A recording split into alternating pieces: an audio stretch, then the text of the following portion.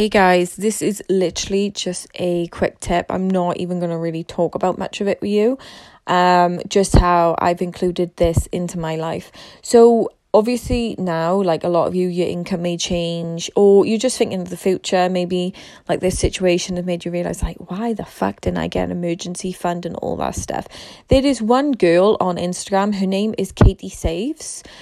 She's amazing. If you're on a low income family, I would highly recommend checking her out. Or if you just need to learn how to budget better, she's amazing. I couldn't recommend her enough, actually. And she's got a brilliant blog, and she's even got like 10 free tips on how to make a better budget.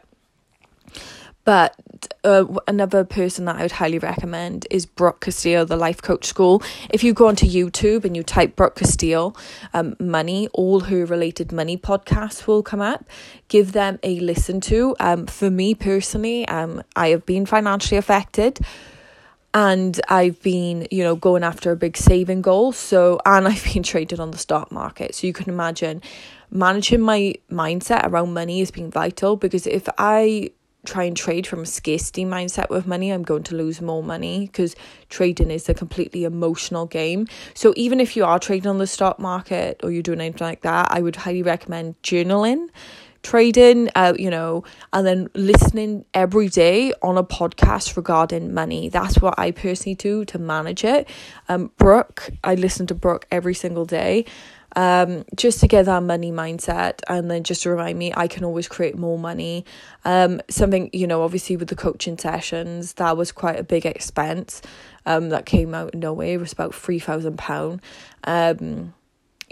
Quite a lot of money if you think about it, but I am completely worth the investment. I don't actually go out drinking or anything like that, so it made sense. But immediately, because I've been doing all this work on my mindset, I was allowed to create a backup plan on how I would achieve that money back anyway. So it was perfect. And now, thanks to this situation, I've had to budget and just getting myself into better habits. And then even you need to understand, if the budget mentality is kind of like a diet mentality, it doesn't work.